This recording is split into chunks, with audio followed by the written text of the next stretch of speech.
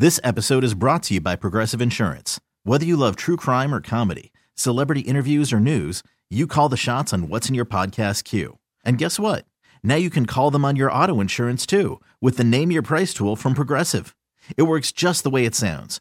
You tell Progressive how much you want to pay for car insurance, and they'll show you coverage options that fit your budget. Get your quote today at Progressive.com to join the over 28 million drivers who trust Progressive. Progressive Casualty Insurance Company and Affiliates. Price and coverage match limited by state law. Presented by T-Mobile, the official wireless partner of Odyssey Sports. With an awesome network and great savings, there's never been a better time to join T-Mobile. Visit your neighborhood store to make the switch today. I will say that in the spirit of everything that's going on, obviously, you know, everybody's dealing with heavy hearts, and obviously we are all trying to get through this together. But it's amazing how just trying to find a little joy in your day, like waking up and playing 18 holes of golf from like a frame of mind standpoint, can put you in like such a better mood, even when you end up hitting some lousy shots, even when you end up shanking a few, 65 degrees, sunshiny day.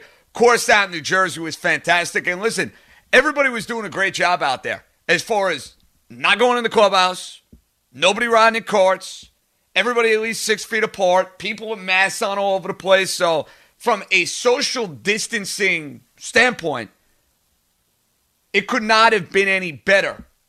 And it was the first time I actually had walked 18 holes of golf since this all has gone down. And let's just say I'm a little achy, to be honest with you. I know I'm going to be 32 in a couple of weeks, but I got to admit, the neck's a little tight, the back's a little tight. I'm sitting in my chair getting ready for the show, and I'm like, man, I'm really feeling it.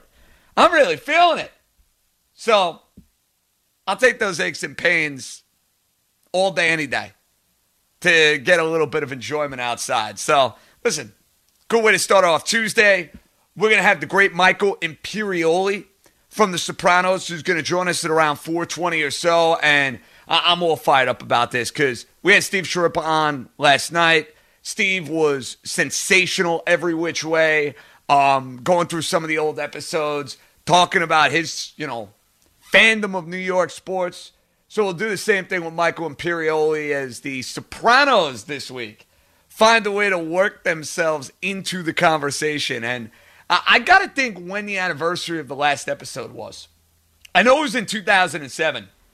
I'm trying to think when exactly the last episode was. I know I was back home from Syracuse at this point, so it had to be either May or June. Had to be May or June. But nonetheless, that's what we got coming up. Now, as far as our trip down memory lane, I think many of you are wondering, all right, JJ, where are you going with this one? How is this one going to shake out? Well, because I'm a little bit of a fool, and I've done this quite a bit over this period of lockdown and whatnot, I am flipping through the channels, bored, trying to find something to watch. Did not want to dive into like a full episode. I just needed like a short spurt of something before I was going to do a little reading, before I was going to play a little MLB The Show. I needed a short spurt. So I'm flipping around. And what do I find? Game 4 of the 2004 American League Championship Series. You're a Yankee fan. That's one that's probably going to have you running for the hills. And what amazed me about that game in a rewatch standpoint is this notion that the Yankees had multiple chances to either blow that game out of the water, so they didn't have a one-run lead going into the bottom half of the ninth inning, and then the chances they had going in extra innings, including one off the bat of Alex Rodriguez. And listen, Alex Rodriguez got vilified in that series. Totally understand why. First year with the Yankees, did absolutely nothing in games 5, 6, and 7. And when you're making the amount of money that he was making, you're going to take the brunt of that. Obviously, if you know anything about that collapse, to put A-Rod as the number one list on that collapse is ridiculously outrageous, especially when you look at Kevin Brown, Javier Vasquez, and the bullpen snafus. Goes well beyond Alex Rodriguez. But he had a BB in that game, caught by Orlando Cabrera, that I got to be honest, I forgot about. You know, like you vividly remember Tony Clark in Game 5. Obviously, I remember Mariano walks Kevin Millar. Robert steals the base. Bill Miller, who killed the Yankees, gets the base hit. I've seen that a million times. But A-Rod, with a runner on second, I think with one out, hit one right on the screws. And Cabrera made a diving catch. Probably saved the game. Don't remember it, but significant. Yankees also had the bases loaded in extra innings. With a guy as clutch as anybody in Bernie Williams at the plate. Popped up to center field against Curtis Leskanik, a guy the Yankees beat up for a good chunk of that year in the postseason. But yeah, I'm sitting there like a fool watching that game. Blood is boiling over that game. And it kind of, in a way, ties me into what I'm going to do. Now, Fleegs and I talked about this the other day with the Victor Cruz play and how we tried to get that going for you guys as far as a positive moment. We tried to get that going for you guys as far as the positive vibes and the positive spin when it comes to that memory that lasts forever in your mind, not necessarily a game. Fleegs, on the other hand, though, as Jeff fan, is like, that is a moment I want to block out from my mind as I'm sitting in the upper deck at MetLife Stadium. That's something that I wish I could possibly unlive. That is something I would like to wipe away from the memory bank if humanly possible. So, inspired by the little conversation we had, and inspired by what I ended up rewatching for a good chunk of my Tuesday night, what we are going to do here, ladies and gentlemen, boys and girls, is this. I want you now to go through the memory bank. And don't tell me the worst loss you've ever experienced. Now, it may turn out that this particular game is the worst loss you experienced. But a particular play, maybe it's a walk-off. Maybe it's a game-winning touchdown where your team is on the short end. Maybe it is a sequence in a basketball game. Maybe it's an overtime goal in hockey that's just, you can't escape the side of it. And what would that particular moment, not game, moment be for you? Now, I thought of a few. And I don't know which one, for me at least, stands out above the rest because I got to be honest, they're all equally awful. The first one that comes to mind is the Luis Gonzalez base hit against Mariano Rivera. The idea of that broken bat boom or cheap hit, whatever it was, going over the head of Derek Jeter, seeing Gonzalez after he hits the ball jump up in the air, and watching Arizona run on the field and watching the Yankees lose the World Series. That moment is like etched in like the most horrifying way imaginable. I'll give you another. And it involves the New York Yankees, and it involves something we saw as recently as last year. The walk-off homer to Jose Altuve was probably, for me, one of the more restless and one of the more sleepless nights I've gotten in a long, long time. And listen, I know it pales in comparison to everything that's going on right now. So I get it. We're all having a lot of sleepless nights, but I'm talking from a sports standpoint. Trust me, I've had plenty of those the last month. You don't want to know. Staying up till like 7:30, 8 o'clock in the morning. Not pleasant.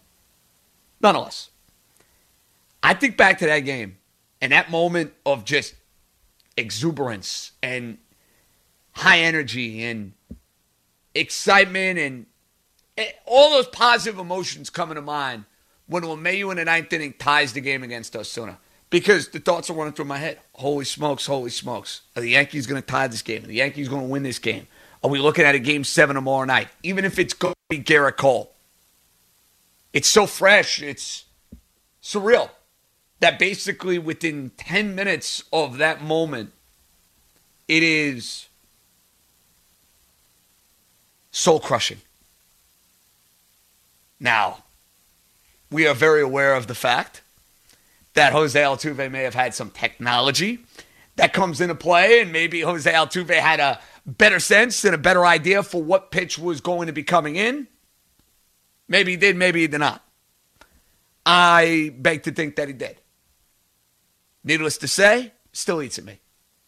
That particular moment. It's not the worst game I've ever experienced, and it's not like the overall spectrum of a series like the 0-4 collapse. I mean, listen, the 0-4 collapse, the problem is I can't pick one individual moment that is just like soul-crushing, whether it's the Johnny Damon Grand Slam, whether it's the A-Rod slap, whether it's the walk-offs by Ortiz. Like, that whole element for me of 2004 can be combined into one. Like, I can't, for me at least, pick one thing that stands out in that particular series because it just ate at me that much.